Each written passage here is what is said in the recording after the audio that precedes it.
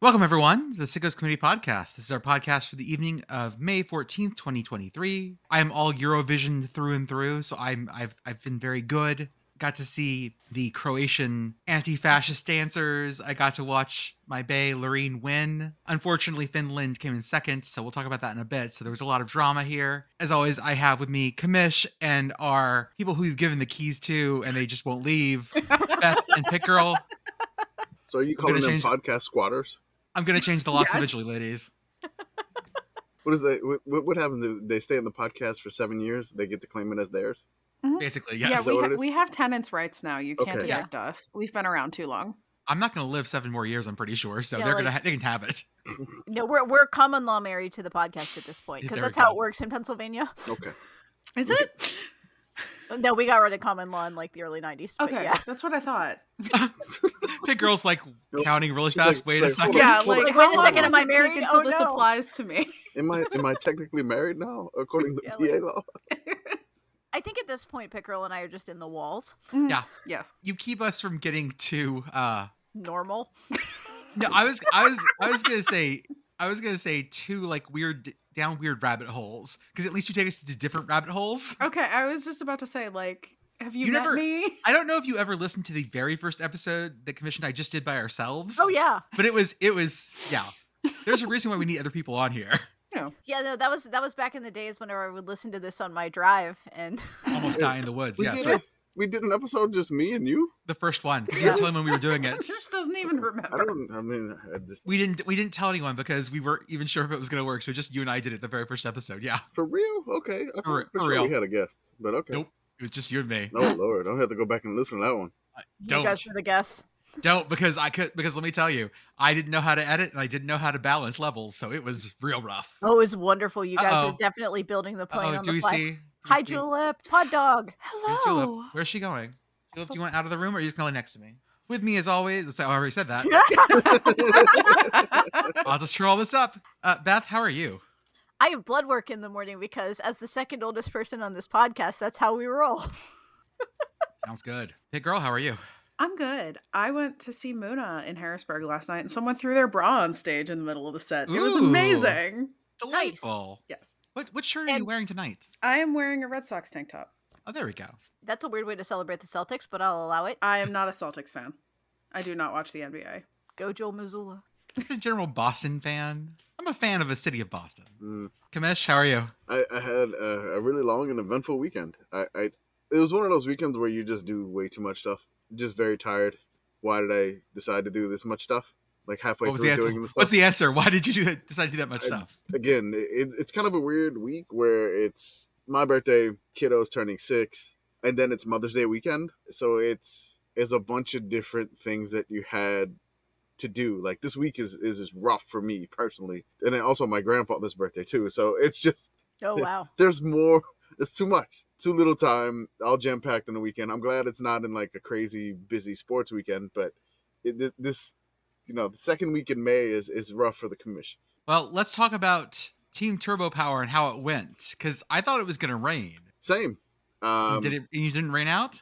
No, honestly, I was hoping for rain because I was like, as I stated, we had too much to do, and I was like, maybe the weather can save us from some of it.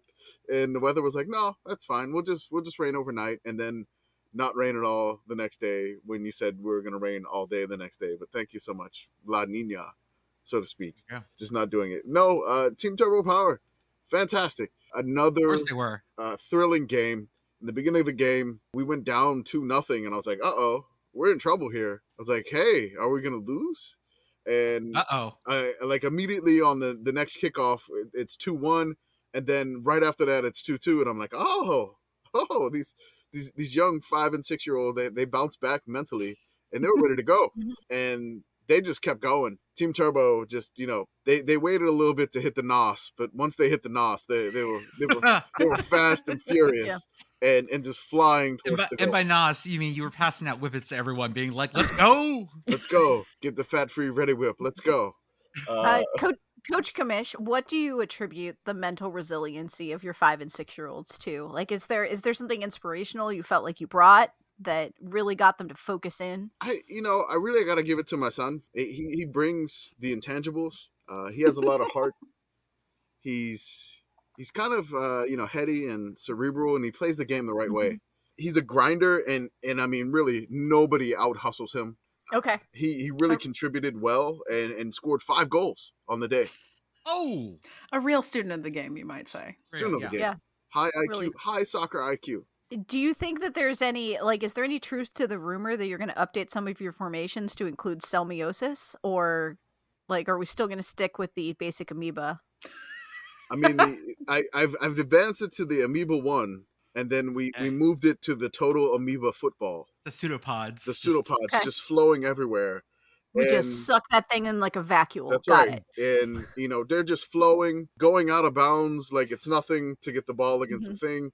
One kid kept getting stuck in the goal. Like you do. It happened like 4 times. So the kid got stuck in the goal about 4 or 5 different times. And he would only say 2 phrases to me after I got him out the goal, which he's doing it on purpose. He would either tell me, "I love you, coach," or he would tell me he beat Luigi's Mansion 3 different times. Okay. So, all important things. Very important, heat of the moment things that Coach Carlo Escalante needed to know. And really, Team Turbo Power won 9-5. We fell off the little scoring. It was a lot of fun, and really at the end of the game, the clouds were coming. We thought rain was coming. We got some drops, and we were able to finish the game, and it counts. It's in the books. Another win for Team Turbo Power. I'd like to brag about my favorite soccer team for a bit, because they had a weird day. Can I insert this here? Insert. So back during COVID, I don't know if you guys remember this, but the first football league that came back was the Faroe Islands Premier League. Yep. Do y'all know about my Faroe Islands? I only know about this because you told us. Yeah, I knew about the existence of the Faroe Islands before this because I'm a geography nerd. I mean, they're a dependency of dependency. No, not a dependency. I believe they're a constituent part of the Kingdom of the Netherlands. I believe that's what they are. Perfect. God bless the Dutch. No, not Netherlands. No, Denmark. My bad. Yeah, Part, Kings of this Denmark. is like aggressively Scandinavian. Yes. They're constituent kingdom in the Denmark, I believe, along with Greenland, same sort of level. Yeah, they have their own football league, and they came back first. I've been super into them. Still am, and I chose a team. I didn't mean for them to be like the Yankees of the Faroe Islands Premier League, but they turned out to be. The team is called Ki. The full name of the team is, I have to pull it up here, Klaksvikar Itrotarflag, which means Klaksvik Sports Club. Klaksvik is the city. It is the second largest. Like we just got a brand new acronym, and I'm real excited about it. It is the second largest city in the Faroe Islands, of population of about 5,000. Tórshavn city. Tórshavn, which is the main city, is about like 18 to 20,000. So that one is a little larger. Klaksvik, not so much. But Ki is a really great team. They haven't lost a game since 2021, but today. So the big rivalry is between Klaksvik and HB Tórshavn. And that was the game today. And the game's in Tórshavn. Big thing. But problem. Main keeper for Ki, injured. Oh, no. Second keeper, ill. Oh, no. So do we start our 49-year-old goalkeeper coach? Yes! Geza Tamás Turi, a Hungarian dude. Hell yeah. And was he just angry the whole time? And they won. Yes! They won 1-0. Clean sheet. Oh. And the Ki social media team, some of our followers asked them what the saves were. Apparently there was 1 really good save and 2 like he had it. We all knew he had it. Saves. So shout out to the 49-year-old. It makes me feel good. Yeah, I mean, you still have some career left. Well, no, I mean, you said I was 60, so that was 11 years ago for me, apparently. That is true. Last episode, so I'm a 60-year-old man. I'm going to try to find a picture, as recent a picture as possible of this gentleman. Here we go. Dropping that in. Oh, are we going to start a thread in the Discord? Yes. Yeah. I just remembered that I forgot to do that. Let's do that. Start the thread in the Discord. Join our Patreon/Discord. You can see no context images from our podcast episode as it's being recorded right now. Join in. We are creating a thread in our Discord because last time we just blew up our Discord with just random images and it was just too much. Nobody knew what was going on. So we're going to create a thread and consolidate that And we'll just keep adding to that thread every time. It'll also make it easier to search. It'd be great. Exactly. Get to listen to me type while I create. Type. Tap, I'm good typing. Oh, I wanted to say one other thing about while she's tapping away. The coach of the Super Strikers, since this was the second time we beat them, was basically trying to recruit me to get my son and her son on the team together for next season, the fall season. I was like, well, I got some college football. She was like, well, we can co-coach this. And I'm like, is Coach Escalante just too good that he's being recruited by the YMCA powers? I found out later that her father is like the guy that runs the Y. So, I mean, Team Turbo just moving up the ladder here. Big time. So I dropped a picture of him in the thread. All right. And he is definitely a 49-year-old Hungarian dude. He really is. Good for him. Just happy to be there. Yeah, he's the goalkeeper coach, and he's also the keeper for today. And so yeah, clean sheet, some good saves. Key 1, beat HP Torshavn. So life is good. Still haven't lost a game. Also, HP Torshavn's first loss in the year. So that also feels good. Also, at their home stadium, also feels good. It was a good day if you're a Key fan. Kiora Key, as we say. Kiora Key. Whatever we say. That's what I'm cheering. Look, it's a hard fucking language, okay? It's like, it's as close to, it's like on the Icelandic side of how old your like Scandinavian language shit is. Mm-hmm. Yeah, it's on that side of it. There's lots of letters they use that I don't recognize, okay? I do want to plug the the Visit Faroe Islands Instagram page. It's great. Fantastic just to look at this and I'm like, okay, people actually live here. And then some of the soccer stadiums, like when you see like those clickbait links, is like these crazy beautiful soccer stadiums throughout the world. And there's one where the Faroe Islands play. It's nuts. So it's a beautiful stadium that they play in the Faroe Islands, and I'd love to go one day, but oh man, I just mapped that out like one time. I'm like, I'm flying for like nearly a day just to get there. It's honestly not much further in terms of flying time as to my trip to Alaska that I'm still working on. Yes, so yeah, that should tell you how far it is. It is a journey. It is. I mean, you map out the Faroe Islands, you're like, oh my god, people live there. Yes, it's nowhere. In the middle of nowhere. It's great though. I want to go. I'll drop a picture of their stadium with the fog coming in over the clouds coming in over the side. It's gorgeous. Oh, that is gorgeous. Oh, okay. I would like to go. Yeah, I would also like to go to there. Donate to the Patreon, so you can go watch top tier buy some Sickos merch. Just buy some more merch and we'll try to get some more updated designs in the store. So we definitely do appreciate anybody buying some merchandise. One of my friends, Andrew, he bought a shirt and he sent me a picture of it. Looks good. And I was like, wow, that looks really surprisingly good. I was terrified it was not going to look good. Like I'm designing this stuff and I'm like, the images that you have to use for like merch with like embroidery on hats is completely different than the standard stuff we put out on a Twitter page. So we're still trying to work through some of the stuff, try to get some of the hats updated. Again, this is why we launched it in the off season. So technically it's like a soft launch. So just to try to hammer these issues out when they arise now instead of like everybody. It'll be fine. When you think about it, embroidery is just beveling for fabric. Exactly. I did try to submit a beveling graphic for embroidery. It did not come out good. And surprise! For some odd reason, the black wanted to be embroidered as purple once it was beveled. Ooh. So that was weird. Listen, but if you're willing to donate a specific amount of money that I will come up with later, I will embroider you a beveled thing of your choice. Holy shit! Holy shit! Wow. Speaking of sickos going to things, Commish, how was the championship game? It was a lot of fun. I went to the XFL championship game in the Alamo Dome. I took my just turned 6-year-old today to the game. Historic Alamo Dome. The historic Alamo Dome. Where people have played for hundreds of years. That's right. Where it only had the official CFL, the only American stadium to ever be able to accommodate a CFL regulation field. Very historic. That baby can hold it all, let me tell you. I mean, you got to remember the Alamo Dome. So, really sorry. No, you're not. Listen, sorry implies you won't do it again. Davy Crockett didn't die for our sins for you to besmirch the Alamo Dome. Exactly.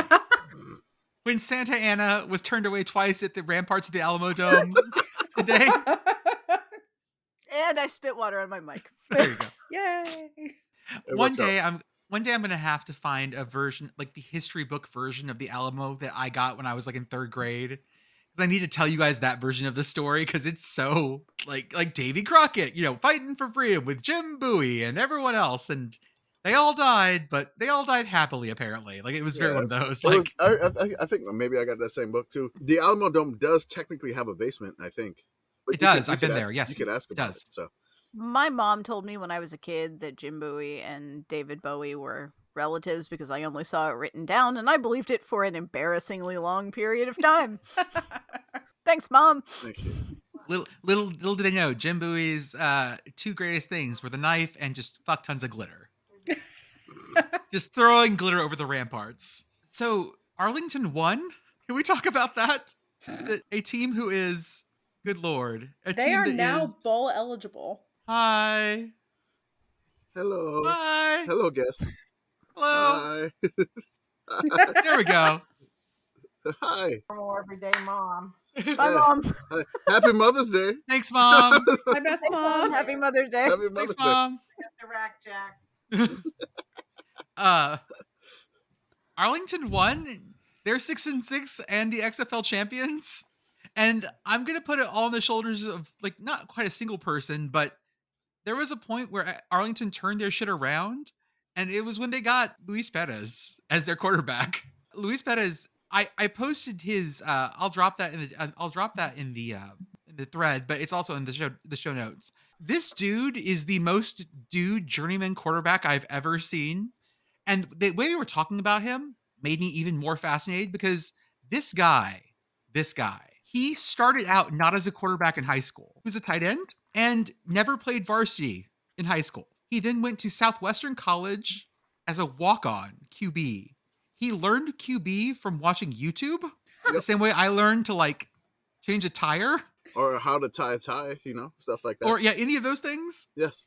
And he ended up at Texas A&M Commerce, redshirting, and then he was 9th on the depth chart there his first year. And then all of a sudden he was playing, and he was D2 national champion 4 years after he started playing quarterback. Wow. Good for him. That's insane. He started 7 games in the AAF for the Birmingham Iron. Some of us didn't even think the AAF lasted 7 games. Actually, I was just thinking 7 games. That felt longer than it did. Yeah, it really does.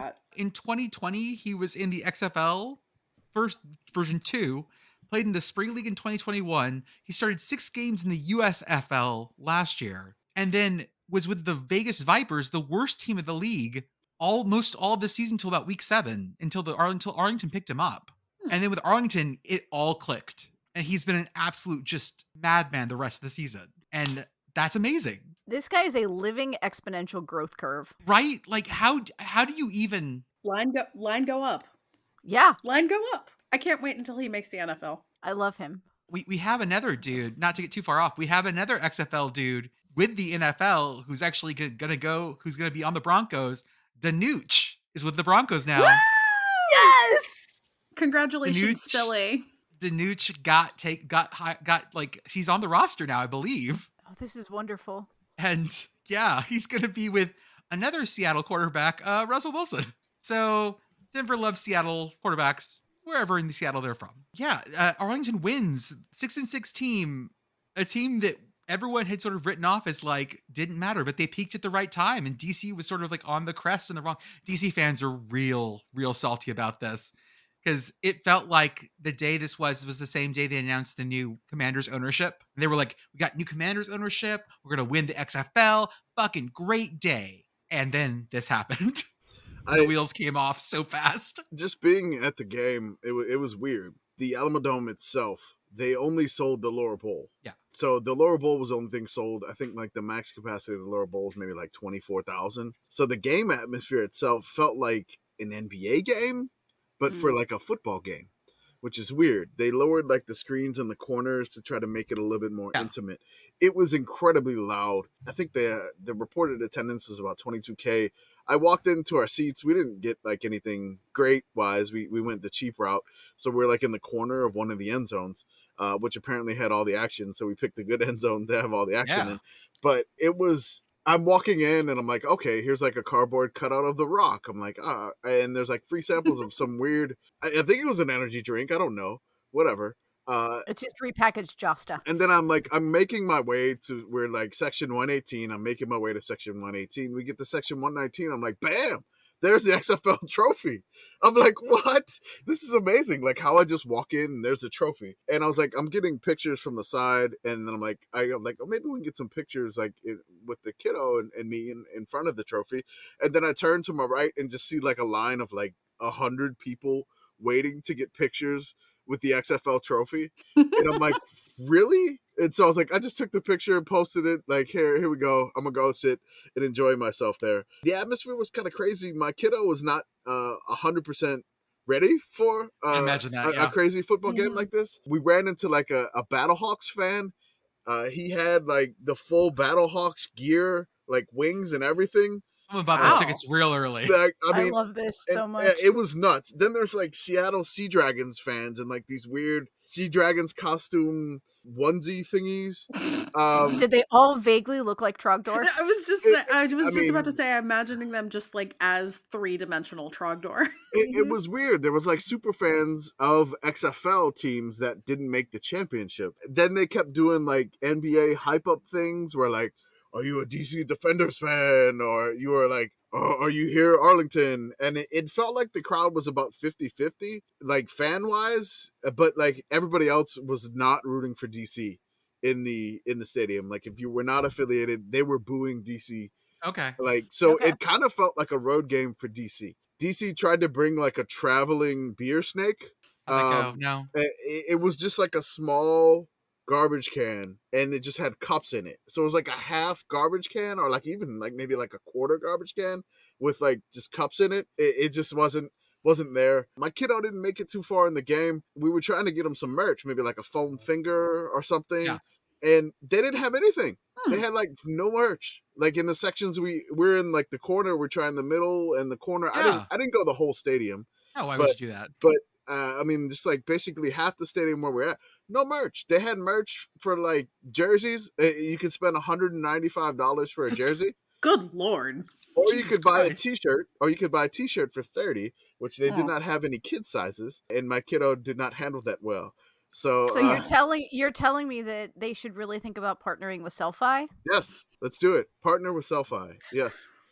You can sell print-on-demand merchandise with Selfie. The Commish could figure it out. It's very easy. Use these links to sign up free for a free trial. That's right. get.selfie.com/sicko sent you or get.selfie.com sicko sent you 5780.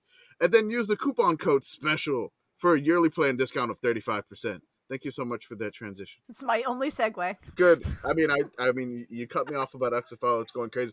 We don't want the USFL followers to get offended.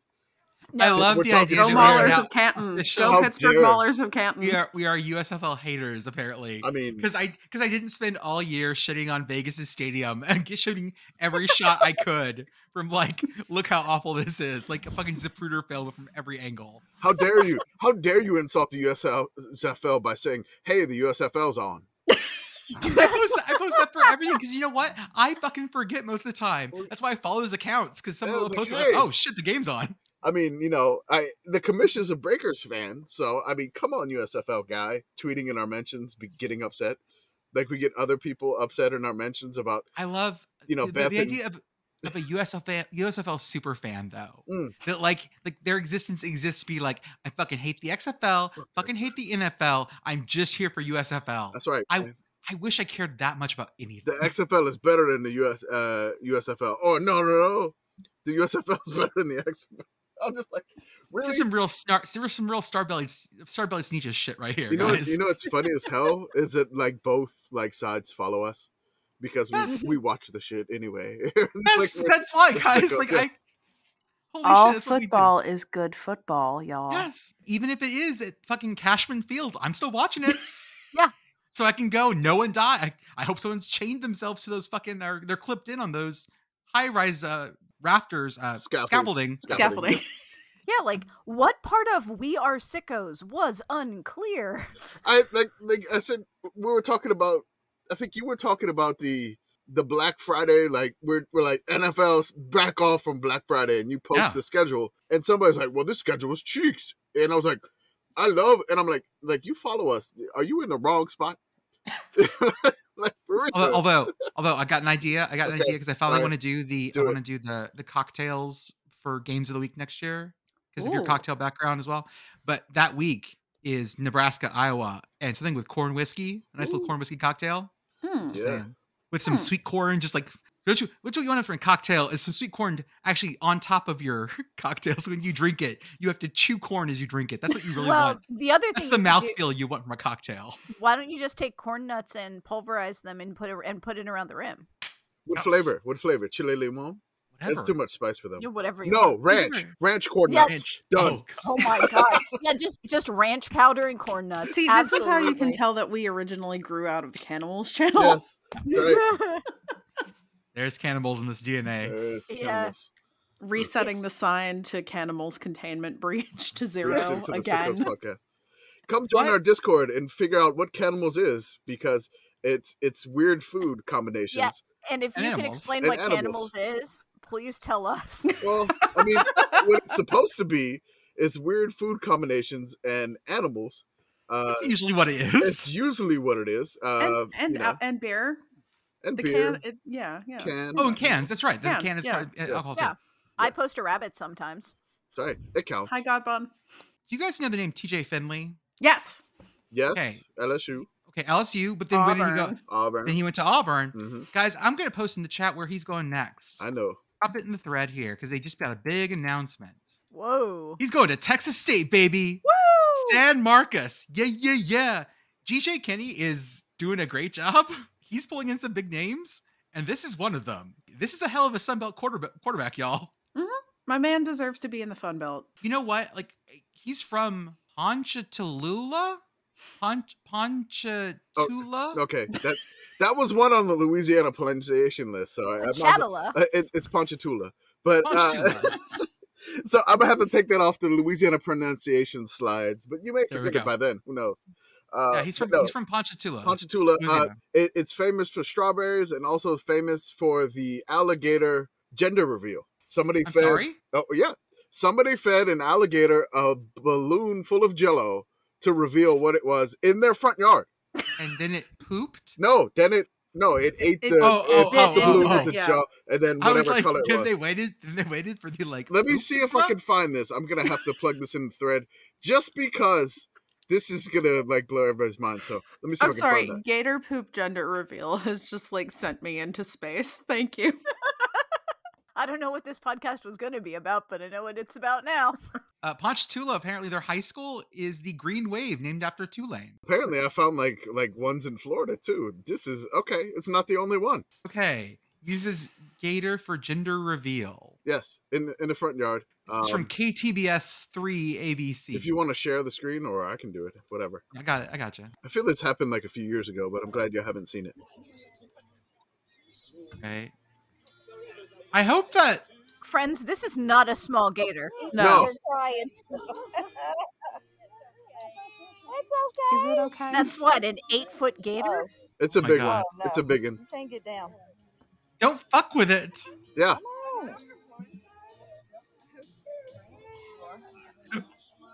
What's the song? Going. Oh my god. Don't watch that much Steve Irwin. This is a bad plan. He's just sort of poking its mouth and... Ready? Come on, we're ready forever. The crowd sounds like... Oh God. Yeah, that's close. Oh God. Yeah. It's a boy. It's a boy.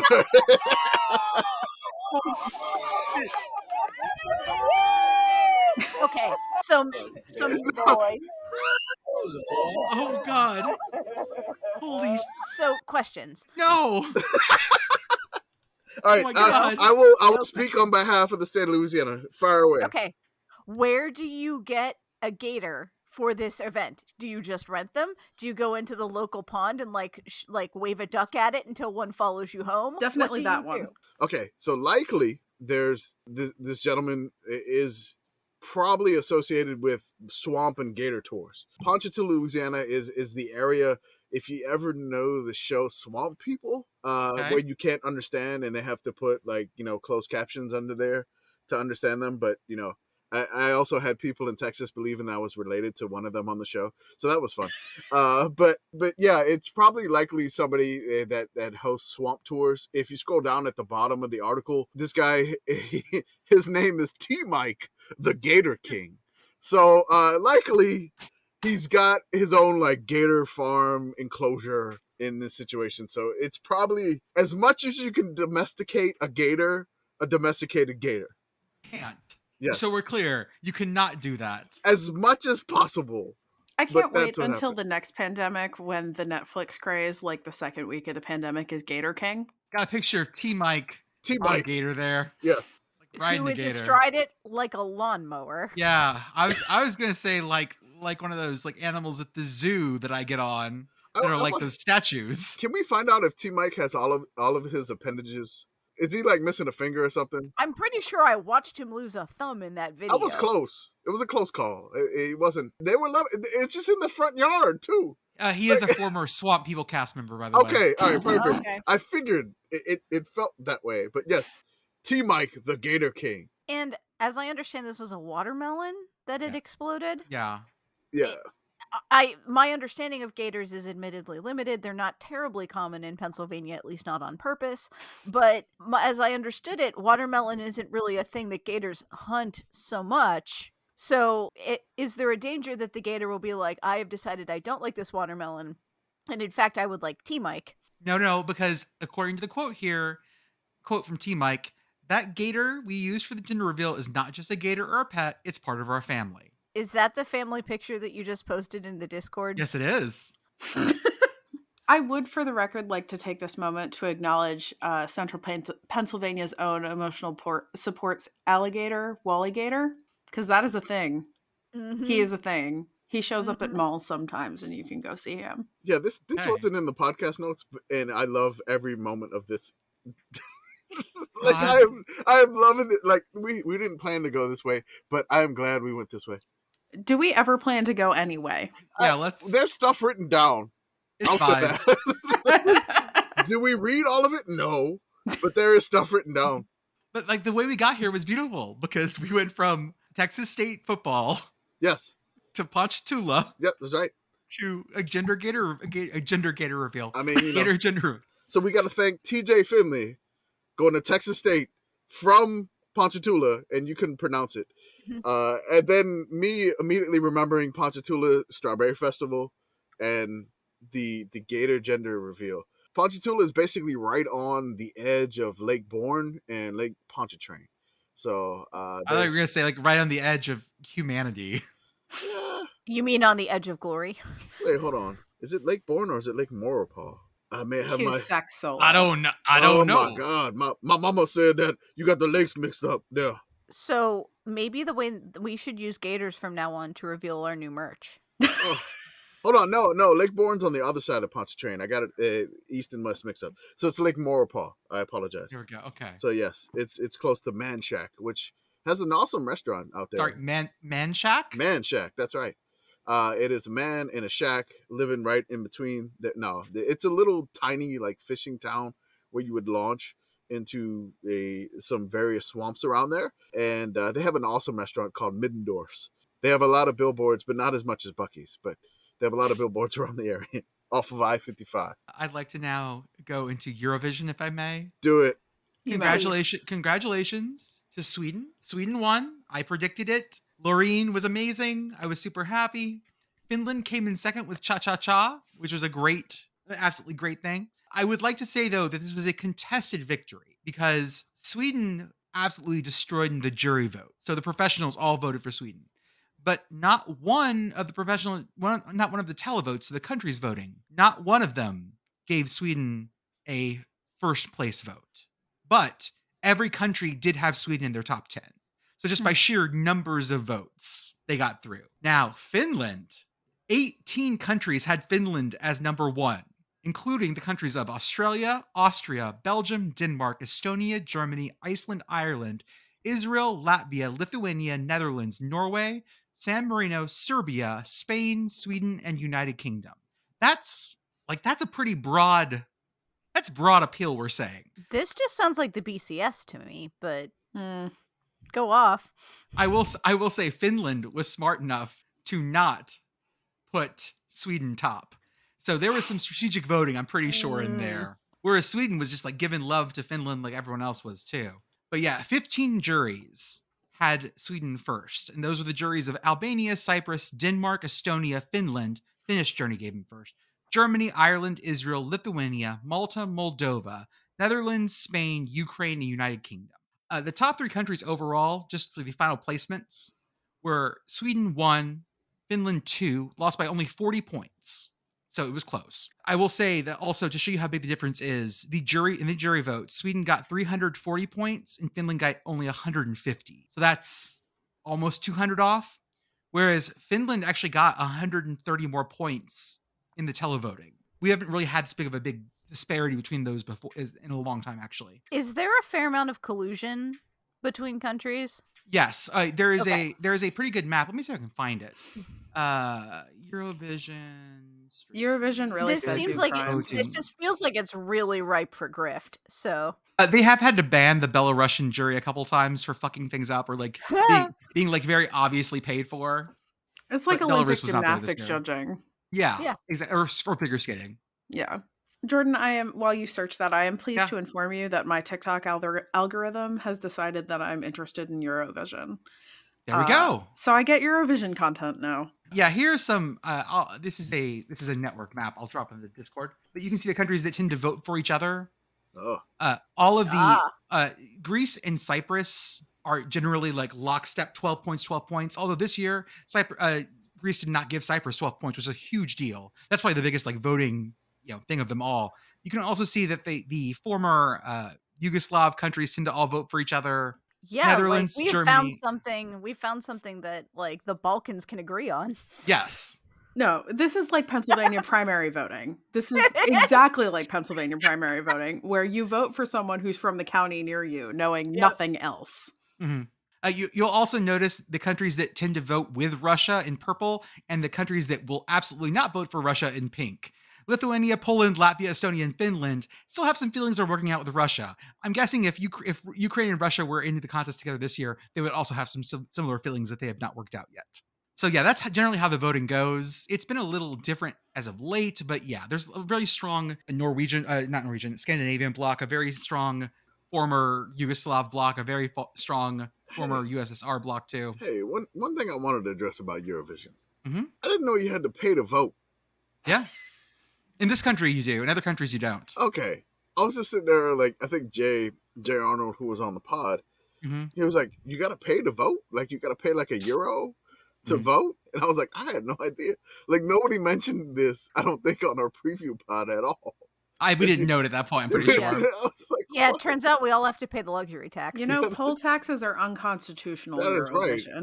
I thought this was America, but apparently I thought it was Eurovision. I'm going to thank PittGirl for dropping this link to me. It is a tweet from @EW Paisley. My local barber is closed because the owner is playing bass for Croatia in the Eurovision final. The sign says, closing at 2 p.m. because I'm playing for bass for Croatia. And then I want to show you guys who this dude was, because Croatia had a great show. It was an anti-fascist, what do we call them? Like pro LGBT, pro pride, pro everything. Like they're great folks. Croatia said gay rights. Oh yeah, and here's that bass player. He's wearing tighty whities, knee-high socks, a sleeveless undershirt, like a captain's hat, like a police officer's hat, and shoes? The best beard ever. Those and just okay. So he's wearing a chunk-heeled, high-heeled boot. From the looks of it, that is like every color imaginable in the blue to purple spectrum. Oh my god, these are fantastic. I want a pair of these. Someone told me that this group had once played naked at a concert somewhere.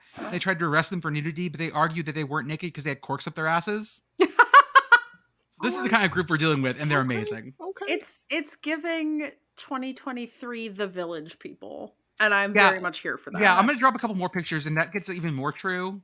Because they're definitely...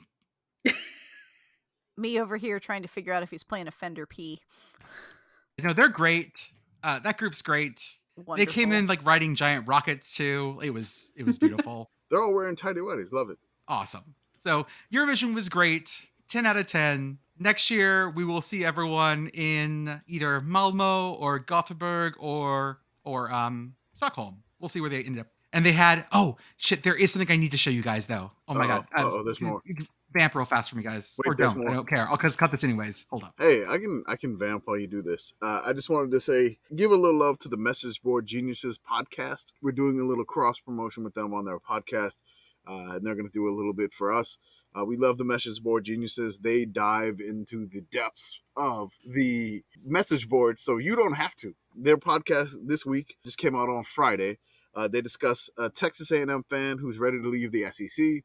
They discuss an Ohio State fan that is saying good riddance to Bronny. So he's upset that LeBron James' son, went to USC. A Notre Dame fan's proposal to outfit the Irish in Gucci and Louis Vuitton. A Michigan fan's no tolerance policy for A1 steak sauce. Heinz 57 is better anyway. A citizen's arrest on the Pitt boards. So the Pitt message boards, they're making citizens arrest. And of course, they do nominate their message board genius of the week. So give them a listen. It's kind of fun. It's less than an hour long, 54 minutes episode. So shout out to them. They're fantastic. I love that they go into places that the Sickos Committee just does not want to go. I mean, we're sickos, but okay, that's a little bit, different type of sicko, I would say. Give it a listen. It's pretty funny. Great folks there. So thank you so much. Yeah. Okay, I'm going to rewind back a little bit. There was an Icelandic group a couple years back called Hatari. Hatari describes himself as an Icelandic award-winning anti-capitalist techno-performance BDSM band. And that was a lot of modifiers. And there were so many modifiers. Say that again. Yeah. We're going to have to go there again. Hold on. I didn't catch all of that. Very slowly. I didn't catch all of that.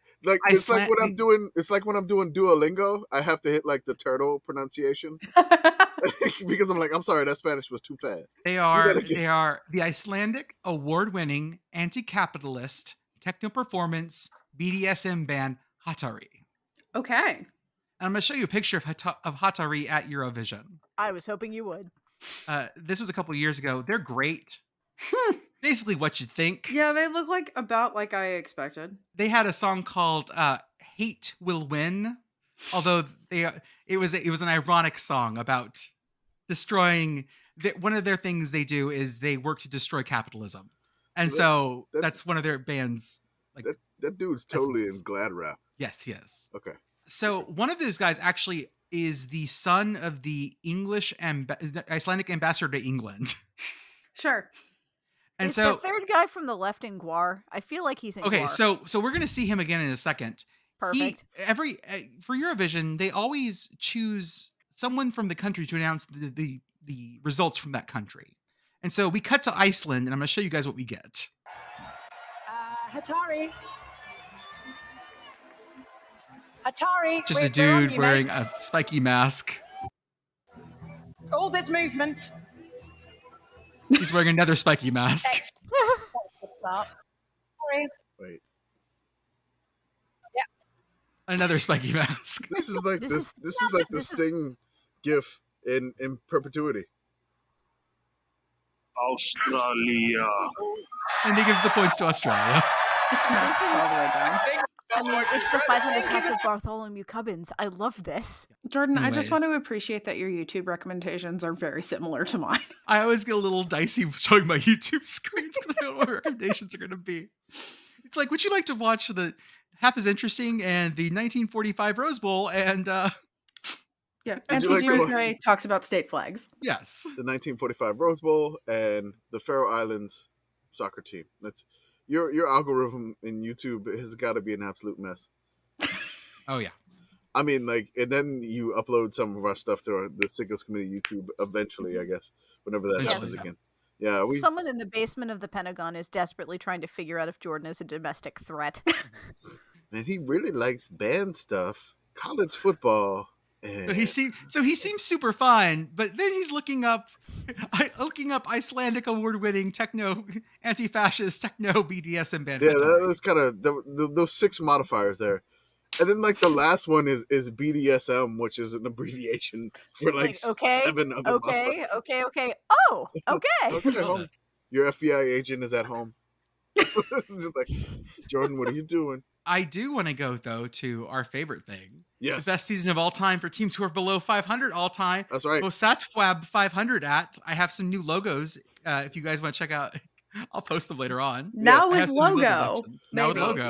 Yeah. After we hit our 17th out of 39 part, we decided that Beth would dab in the video, which I had to say that out loud because I did not expect a dab to come out of Beth. Okay. I am shocked. All right. That was amazing. It was a good one too. Like, I mean, very, very skillful dab. We finally hit our 17th part, which we're like basically halfway done, and now Jordan is giving us a logo for this, which is great. I want to give you some fun stuff here for this one. We're getting into some like teams that are a little bit bigger here. We ran a poll on the Twitter poll, and we had 4 teams to choose from. We had Tulane, Vandy, Kansas, and Kansas State. Tulane and Vandy were neck and neck. I mean, just back and forth until the last moment. I think Tulane won it like 29% to 28%. Kansas was 3rd. K-State was 4th. I'll be doing Tulane next week. You mean Vandy? Or on Tuesday. Because I'm doing Tulane right now. All right, yes. Gotcha. You're getting ahead of me because I'm going to say the vaunted Vandy offense. Like, linear time is a construct anyway. For all we know, we're doing Vandy right now. We're doing Vandy right now. Who knows? God, that's beautiful. I love that logo. Yeah, it's very nice. I've asked for some earth I'm gonna tones. switch some colors. Yeah, let's get some earth tones. One of our Discord members just said his home field and his Sickos merch arrived on the same day. Again, the best season of all time for teams that are below 500 of all time. I grew up in New Orleans. I attended many Tulane games when they were like absolutely awful in like the 80s. You know, Buddy Tevens era, Mac Brown era. I'm trying to figure out who was after Buddy Tevens. I cannot even remember the name of that coach. Oh, it was... I can't even remember the name of the coach, but they were not good. I remember like TCU beat them like 52-20, and I'm playing like football in the ramps of the Superdome, the Louisiana Superdome, which only have like 8-foot ceilings. So like you're trying to throw a ball and it just hits the ceiling all the time. And we're running up and down ramps playing football, like touch football in the ramps. It was great. So just so you know, after Buddy, it was one of the Bowdens. We got Tommy. No, really? Yeah. Okay. Tommy was there for 2 years. Okay. Tommy actually had 2 good years. So it would have been in the Buddy Tevens era because he was who was after Mac Brown? After Mac Brown was Greg Davis. Okay, Greg Davis. It could have been Greg Davis and Buddy Tevens. I remember the Buddy Tevens commercials that they would just play to try to sell the Tulane season tickets. It was called the Buddy System. I mean, if any like Tulane follower has this info, Fear the Wave, anybody, whoever's listening to this podcast, it was called the Buddy System. They sang the song. It was just like Buddy, Buddy's the man. Yeah. You know, like it was so ridiculous. And then at the end of the commercial, it was like the Buddy System. And it was just like, that's what they sold, like the New Orleans folks on Tulane football, which, I mean, Tulane, tiny school playing in the gigantic Superdome, never filled that thing up. It was ridiculous. Tulane has a great history of football. And for me to choose the best team of all time, it was kind of tough. You got 1998, 12-0 with Tommy Bowden and Rich Rod as the O coordinator. You got the last season that just passed, 2022. Fantastic. Yeah. You got 1929. You got 1931. You got 1925. I mean, wow. So I have to shout out a bunch of these teams because a lot of the teams for Tulane were really, really good. So I'm going to shout out the team that just passed, the 2022 team, 12-2, best turnaround of all time in the NCAA, from 2-10 to 12-2. One of, if not the best bowl games of all time. Jordan was in attendance. I'm sure he'll probably never forget that game. And he almost left early, and we have to blame him because he almost left early. He almost left early, but thank you, Tajay Spears, for scoring really quickly to keep Jordan in the stadium. So thank you so much, Mr. Spears. You just never leave early. The rule is to just not.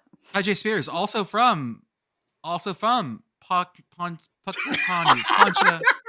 Yep, nailed it. Nope, got it in one. Ponchatoolusa? Ponchatoula. All right. Ponchatoula, there we go. Also from Ponchatoula. All right, Pennsylvanians, you heard him. From now on, your gender reveals have to be when you're trying to feed a watermelon to a groundhog. That's right. Someone's done this. So we got it. Punxsutawney Phil now does gender reveals if he does not see his shadow. I don't know where he does it's a girl. Days of the year. They also got revenge on USC for the defeat in the 1932 Rose Bowl. So that's fantastic. That was like 80 some odd years in coming. The 1998 Tulane team.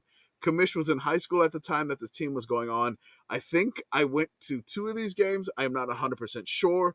My recollections are kind of vague here, but Tulane did beat the Raging Cajuns 72-20. I just wanted to mention that on the podcast. Also, that was on Halloween, so that was, I think I may have attended that instead of going to like a Halloween party. And then or it was the one in September where they beat Navy 42-24 in the beginning of the season.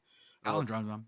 Yeah, they did. So they gave us Tommy Bowden and Rich Rod to Clemson. I kind of feel like I'm too close to this team to label it the BSO, AT, FT, WABT, 500 at.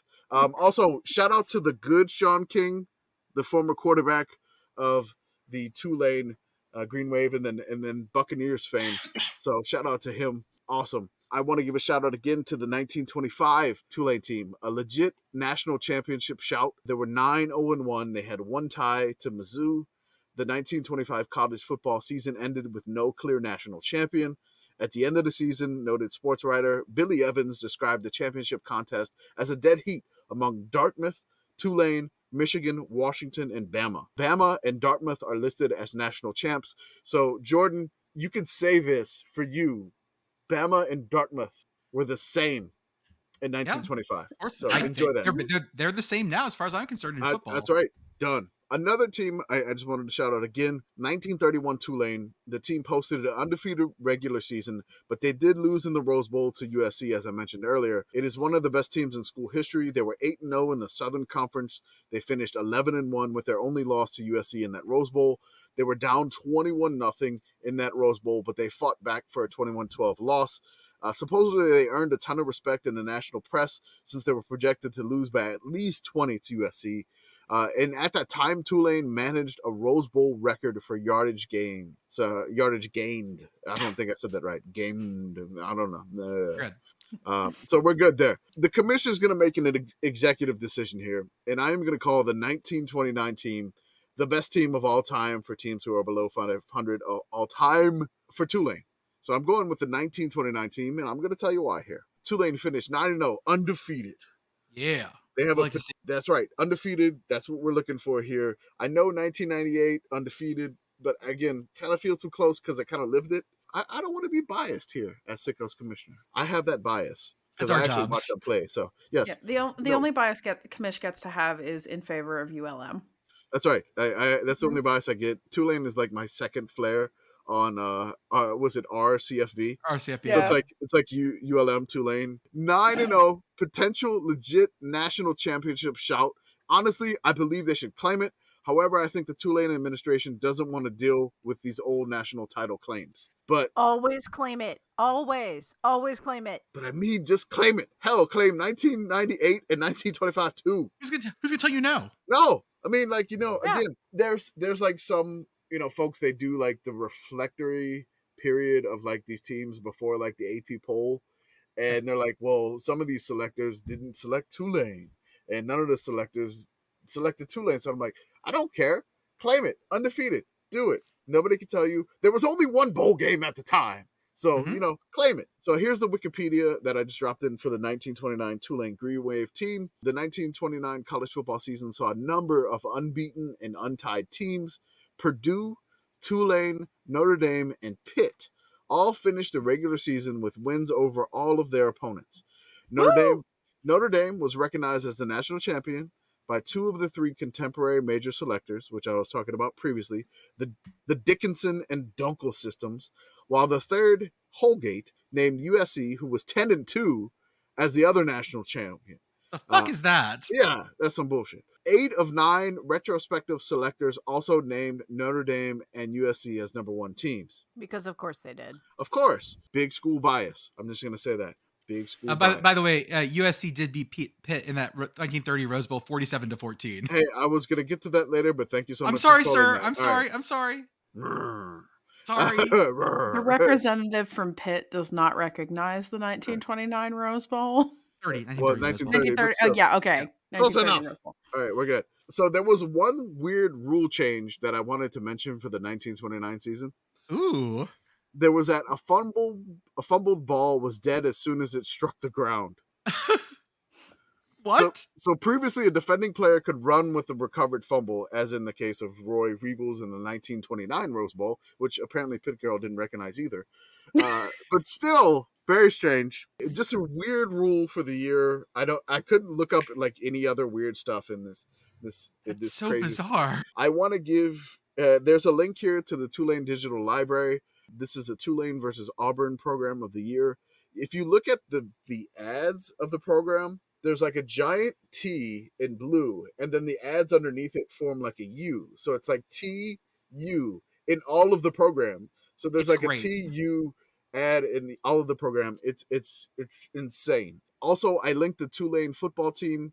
It's in the yearbook from pages 168 through 180, which the link should take you right to, I think, page 170. The yearbook is called Jambalaya. It's so good. It's so great. I want to make jambalaya now just because I know this. The yearbook used to be called jambalaya. I don't know what it's called now. I really don't know what something it's called. Worse than jambalaya, it's obviously. Something worse than jambalaya. I have no idea what it's called now. In 1929, Tulane played in something called the Southern Conference. SoCon. Look at this fucking conference. This is not the SoCon, but look at this conference. 23 fucking teams in this one conference here. I'm just going to read all the teams in the same conference with Tulane at this fucking time in 1929. You got Tulane, Tennessee, North Carolina, Florida, Vanderbilt, Kentucky, Georgia, VMI, Duke, LSU, Alabama, Clemson, VPI, which is Virginia Tech, Georgia Tech, South Carolina, Virginia, Maryland, Washington and Lee, Ole Miss, I am not done yet, Mississippi A&M, which is Mississippi State, Sewanee, NC State, and Auburn, all in the same fucking conference. It's a great conference. Yes. So if you think the Big Ten is like, they're going to get 18 teams, that's a super conference. No, you're mistaken. This was done in 1929. Everything that is old is new, and everything that is new is old. So this history doesn't repeat itself, but it rhymes. It does. It's like poetry. It rhymes. You like that? It's by George Lucas. It's like poetry. It rhymes. You sound like Kermit the Frog. I'm trying to make a funnier character here. You also sound like Mac Brown. It's very, very uncanny valley. Hey, everybody! I'm George Lucas. I'm George Lucas. I gotta get Mac Brown. I don't know where this came from. Sorry, guys. I gotta get my X-wing. I gotta go. Sorry, guys. I'm a puffy coat. Sorry, y'all. I got a puffy coat. I gotta go to Dagobah. Sorry, guys. I once coached a young man on Dagobah. A very, very nice young man. He was very good. A little small for his size, but very good. He tried to turn Yoda into a safety. A tauntaun is not a puffy coat. I keep telling you, a tauntaun is not a puffy coat.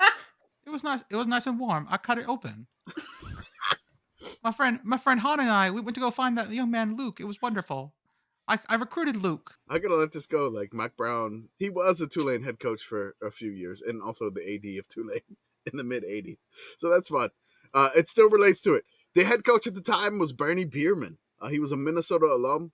He was the football coach of Tulane from 1927 to 1931 until Mama came calling. The Gophers came calling. His yearbook picture, by the way, from that year, I dropped it in the chat. His yearbook picture is absolutely amazing. It is. He is wearing some short shorts, a dark sleeveless undershirt. Yes. And it looks like boots. Yeah, I don't know what those are.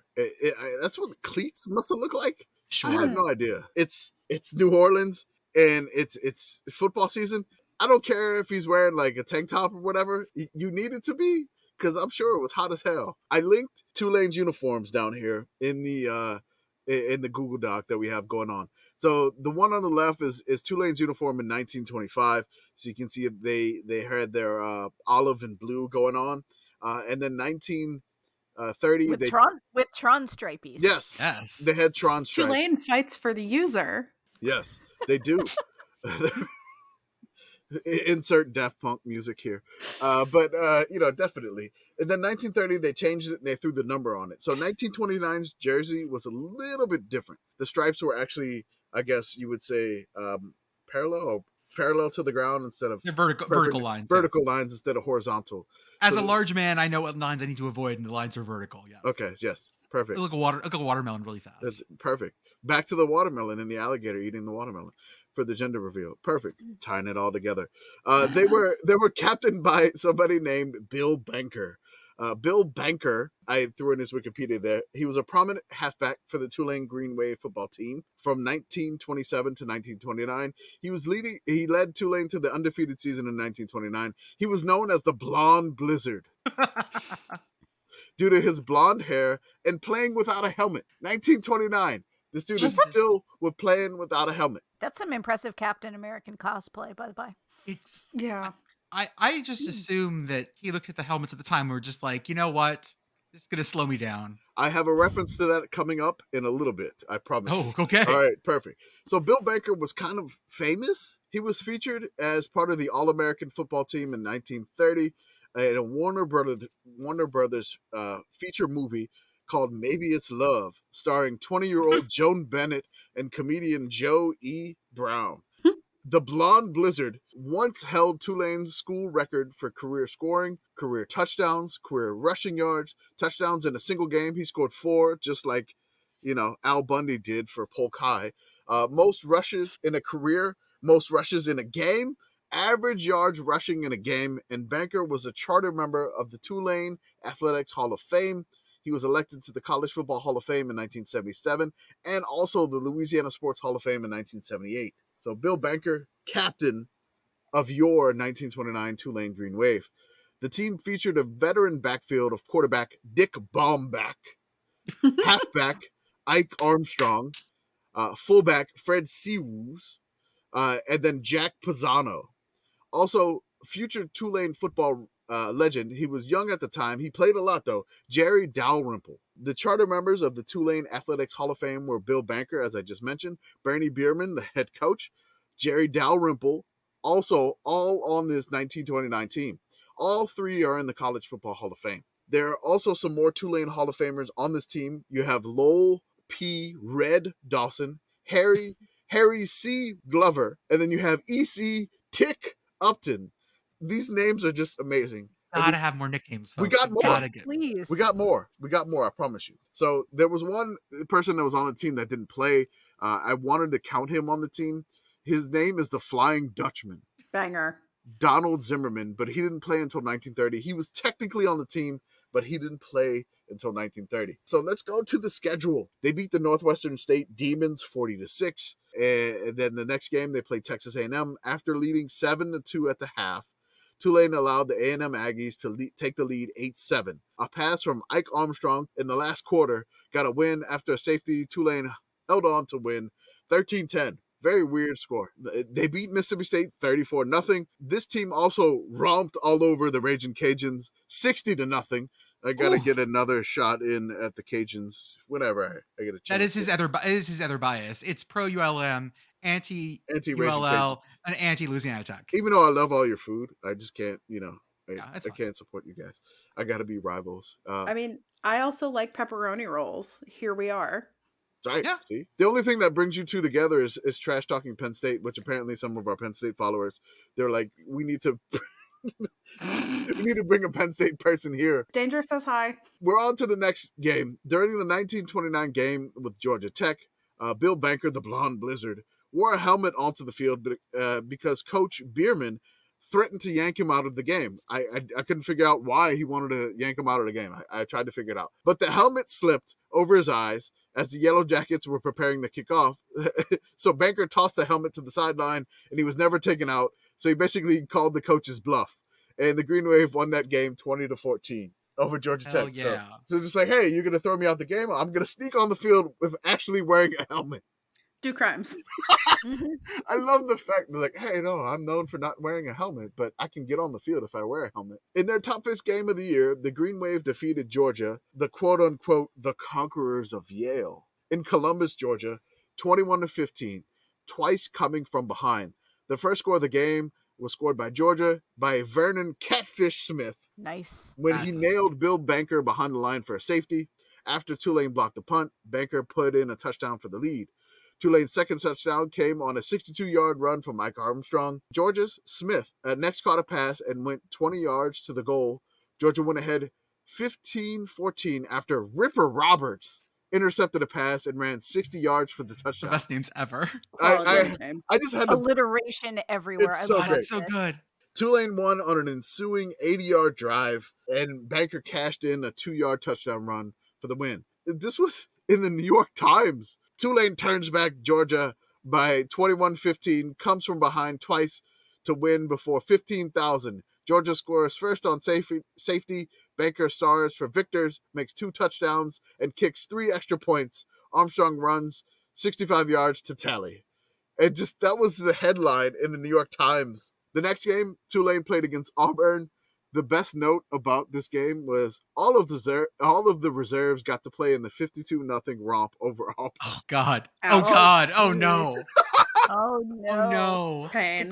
The disrespect. The disrespect of the Plainsmen. And this wasn't a huge team, by the way. Like, no. Tulane didn't have a lot of people on the field, so if everyone got to play, they were going through everyone. Mm-hmm. I can only find like 25 people that play on this team this year. No, I mean, if you look at the yearbook, there's not many. So, like, if everybody got to play, it's crazy. You would think the Flying Dutchman maybe made an appearance on that one. Yeah, God. How do you keep the Flying Dutchman on the sideline? I don't know. You literally can't. Spiritual powers say you cannot. He's flying. He's flying and he's Dutch. Tulane then went on to beat Sewanee 18-0. In the battle for the rag in the next week, Tulane shut out their rivals. The first touchdown came on a pass from Bill Banker to Armstrong. Jerry Dalrymple scored the next touchdown, snatching a pass from Armstrong and running more than half the field for the score. The final score in the game was when Preacher Roberts returned an interception for the final score. Not to be confused with Ripper Roberts. Ripper Roberts, yes. No relations. Wonderful. Ripper Roberts played for Georgia. Preacher Roberts played for Tulane. That's also a banger nickname, though. Yes. Yeah. Yes. Amazing. I want to say something about this game because I was looking up some stuff this afternoon trying to find some more stuff for you. And every newspaper article I could find references this LSU Tulane game was absolutely nuts in terms of people going to this game. Going through the newspapers, because newspapers used to list like, oh, what local people did on the weekend. Like so-and-so went calling to the LSU football game with their friends. And it was nothing but everyone going to Baton Rouge for this game. Yes. Everyone was going. It was nuts. So you're telling me that old-timey newspapers were basically just Facebook? It was basically just Facebook. Yeah. It seems that way. You know, old-timey newspapers and it was a lot of like, oh, so-and-so went home for Thanksgiving this weekend. Like that was like part of the newspaper. Mark Zuckerberg invented the newspaper. Mm-hmm. Cool. It was called The Newspaper. Newspaper. That's right. Yep. So I was trying to figure out what happened after this season. So they're 9-0. And I'm like, okay, 9-0. Tulane, let's go. They list this year in their history as being a Rose Bowl invitee. Huh. So I was like, okay. Like, why is that a big deal to be invited to the Rose Bowl? And I'm like, okay, but why would you mark that? And then, you know, going through history, the Rose Bowl was the only bowl game at the time. Like the Sugar Bowl, you know, the Sun Bowl, all the rest of the bowls that we're talking about, like the oldest ones that you can think of, like the Orange Bowl, they weren't around until like the mid-1930s. So the Rose Bowl was the only thing going at the time. Being an invitee to the Rose Bowl was kind of a big deal. And I'm like, well, why didn't they go? So I started digging here. Initially, it's 1929, and I started to wonder. I was like, could it be... Notoriously good year for everything. That's right. That's right. You know, Herbert Hoover was in office. It's a lot of fun. I was like, 1929. I was like, could it have been the Great Depression that caused Tulane to forego this Rose Bowl invite? In the popular mind, they seemed to crest all at once in October 29. The collapse of the stock market, which fell to pieces. By the end of the month, it lost about 40% of its total value. New Orleans at the time was the largest city in the South. one of the country's biggest ports, and faced the depression almost immediately. So their last game against LSU is in November. So that's basically about a month after the depression started. So I was like, okay, maybe this is what caused them not to go. So I started to dig further and further, and it appears the depression was likely not the case. So that's good, I guess. I started to figure out, like, okay, why didn't Tulane go to the Rose Bowl here? The teams that were in running for the Rose Bowl were Tennessee, Tulane, Pitt, and Purdue. Notre Dame, who were later declared the national champions, already defeated USC by 1 point, and they were ruled out by the Tournament of Roses committee. USC was invited as the Pacific Coast Conference, which is nowadays the Pac-12, due to a Cal loss late in the year. There was some newspapers debating that the Knoxville Times fought for the Vols, who were 6-0-1 in the Southern Conference, saying they were unbeaten in 7 instead of Tulane being unbeaten in 6. Get the fuck out of here with that. Get the fuck out of here with unbeaten 6-0-1. Fuck you. That's right. So the Tournament of Roses picked one loss, Pittsburgh, to go to Pasadena. So like Pitt already had a loss on their schedule, and Tulane sitting here unblemished. The 2-loss USC Trojans crushed the Panthers 47-14. Maybe they should have invited Tulane. 4 years later, historian Park Davis selected Pittsburgh as outstanding nationwide team for 1929, only one of 12 major selectors to do so, and so Pittsburgh claims a national championship on this basis. It is the policy of this podcast that you should claim it. Claim it. So you can't flame me for this. No, I am not flaming you for this. I'm telling you, Tulane, claim it. If Pitt claims this, you should claim 1929, Tulane. Claim it. Hey, Knoxville newspaper, you're really gonna say that a Tennessee team that tied Kentucky 6-6 is the team you think should have gone to the fucking Rose Bowl? No, fucking no. You can't put that on there. We've just angered like 1929 Tennessee Hive. Vols fans. Come at me. They're gonna come at you with the goalpost. Yeah, they're both very angry. Come at me. Tulane wrapped up a 1929 season, which I feel like if there was another bowl game, if there was a Sugar Bowl game, if there was something there, Tulane would have had an opportunity to play it. And honestly, I feel like this team was amazing just based off of their offense and everything of that nature. And they kind of got to show some of that in the 1931 game, but they did not have the blonde blizzard. So the 1931 team, they did not have the blonde blizzard. I really think Tulane could have possibly pulled off that Rose Bowl and definitely laid claim to a championship, which I say they need to claim it anyway. I've thrown in some 1929 Southern Conference champions photos here. You can see Bierman, and you can see the team like in their practice gear. There's a bunch of souvenir programs, which you can see. Nothing crazy yet. Greeny had not made an appearance. Yeah, I noticed that. These are good, but they're not Greeny good. Greeny didn't come in until later in their history. So Greeny was the one that had the mischievous little Tulane person fighting their opponents in various different ways by like cooking tigers and whatnot. So these programs are rather tame, I would say. I did throw in the card for the Flying Dutchman, like an All-American card. This. It is. I know he's not on the team, but I just wanted to just like throw that in there. I swear to God, Adam Sandler made that face in The Waterboy. I've seen this. It is just so good. It's just. It looks like he's wearing jeans. Like I know he's not, but is he though? No, I mean that's the Tulane. That's the Tulane jersey. Like they were. Oh yeah, the pants. Those are. No, I don't know about those pants though. They look like blue jeans. Can you imagine playing college football in blue jeans? Maybe they're jorts. We can't tell. He didn't play for Florida. This 1929 team is probably one of my ones that I wish they would get a little bit more recognition. I know it's 9-0. There's some detractors that I've looked online. They're like, well, Tulane did not play any top 25 quality opponents. I'm like, there was no AP poll back in the day.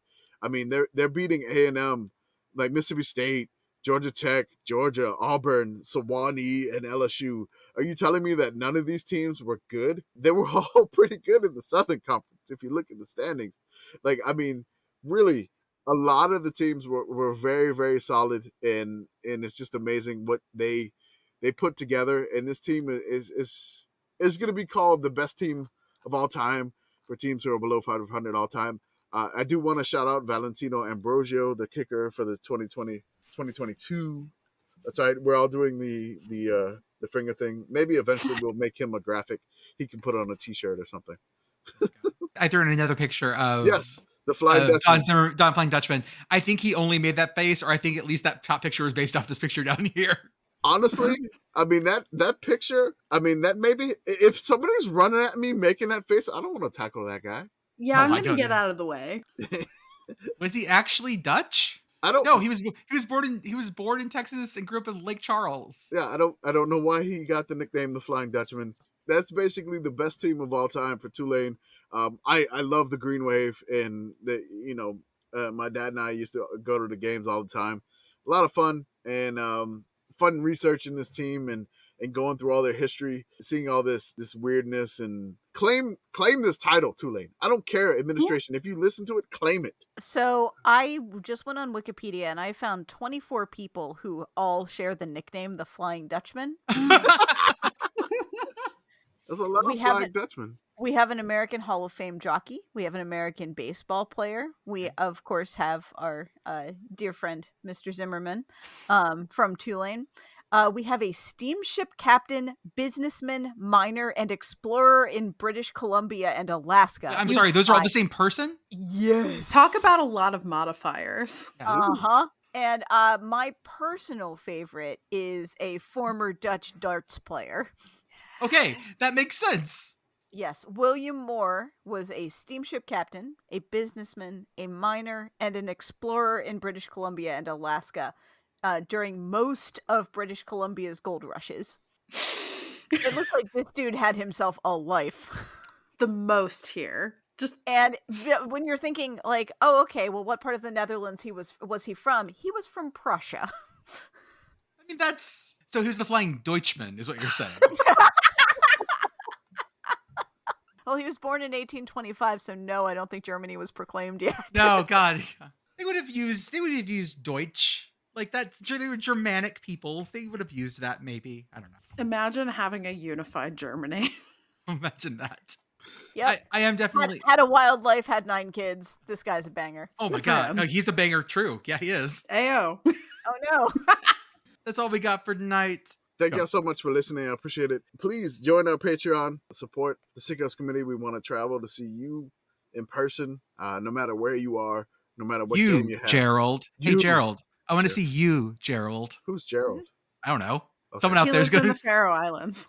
Yes. Yeah, Gerald, come on. Come to the Kibby Dome. That's right. Gerald. Come to the Kibby Dome. I want to go to Pocatello, which is not the Kibby Dome, but still, just support what we can do. And we definitely do appreciate it. I do want to shout out one of our favorite things that is going on for the Shutdown Fullcast. They do their yearly, the fundraiser for New American Pathways, which we're not affiliated with them directly. We grew out of them. We grew out of them. We're like a weird offshoot. We joined into their Discord after, the COVID 2020 things. And, we're inviting you to join that Discord via our Patreon. And they're doing their Charity Bundy Bowl this week for New American Pathways to help refugees get settled in to the United States. And basically they invite you to donate based off of your hatred for your rival. Donate the score of your rival, that you defeated your rival this year. So, just throw in some funds. We'll promote it a little bit on our Twitter account. Maybe if you're a Pitt fan, you donate $139. Yeah.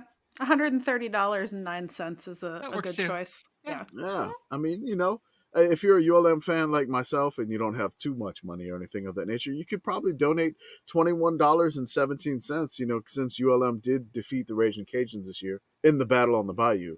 So you're welcome to do something like that. You can donate any other ULM wins, which I there was only 4 this year. So, but again, pick your favorite. Pick your favorite. $10 for each. $10 for each one. And if you're a Teal fan, pick a different school for this one. We always support Protect Trans Kids University. That's a good one.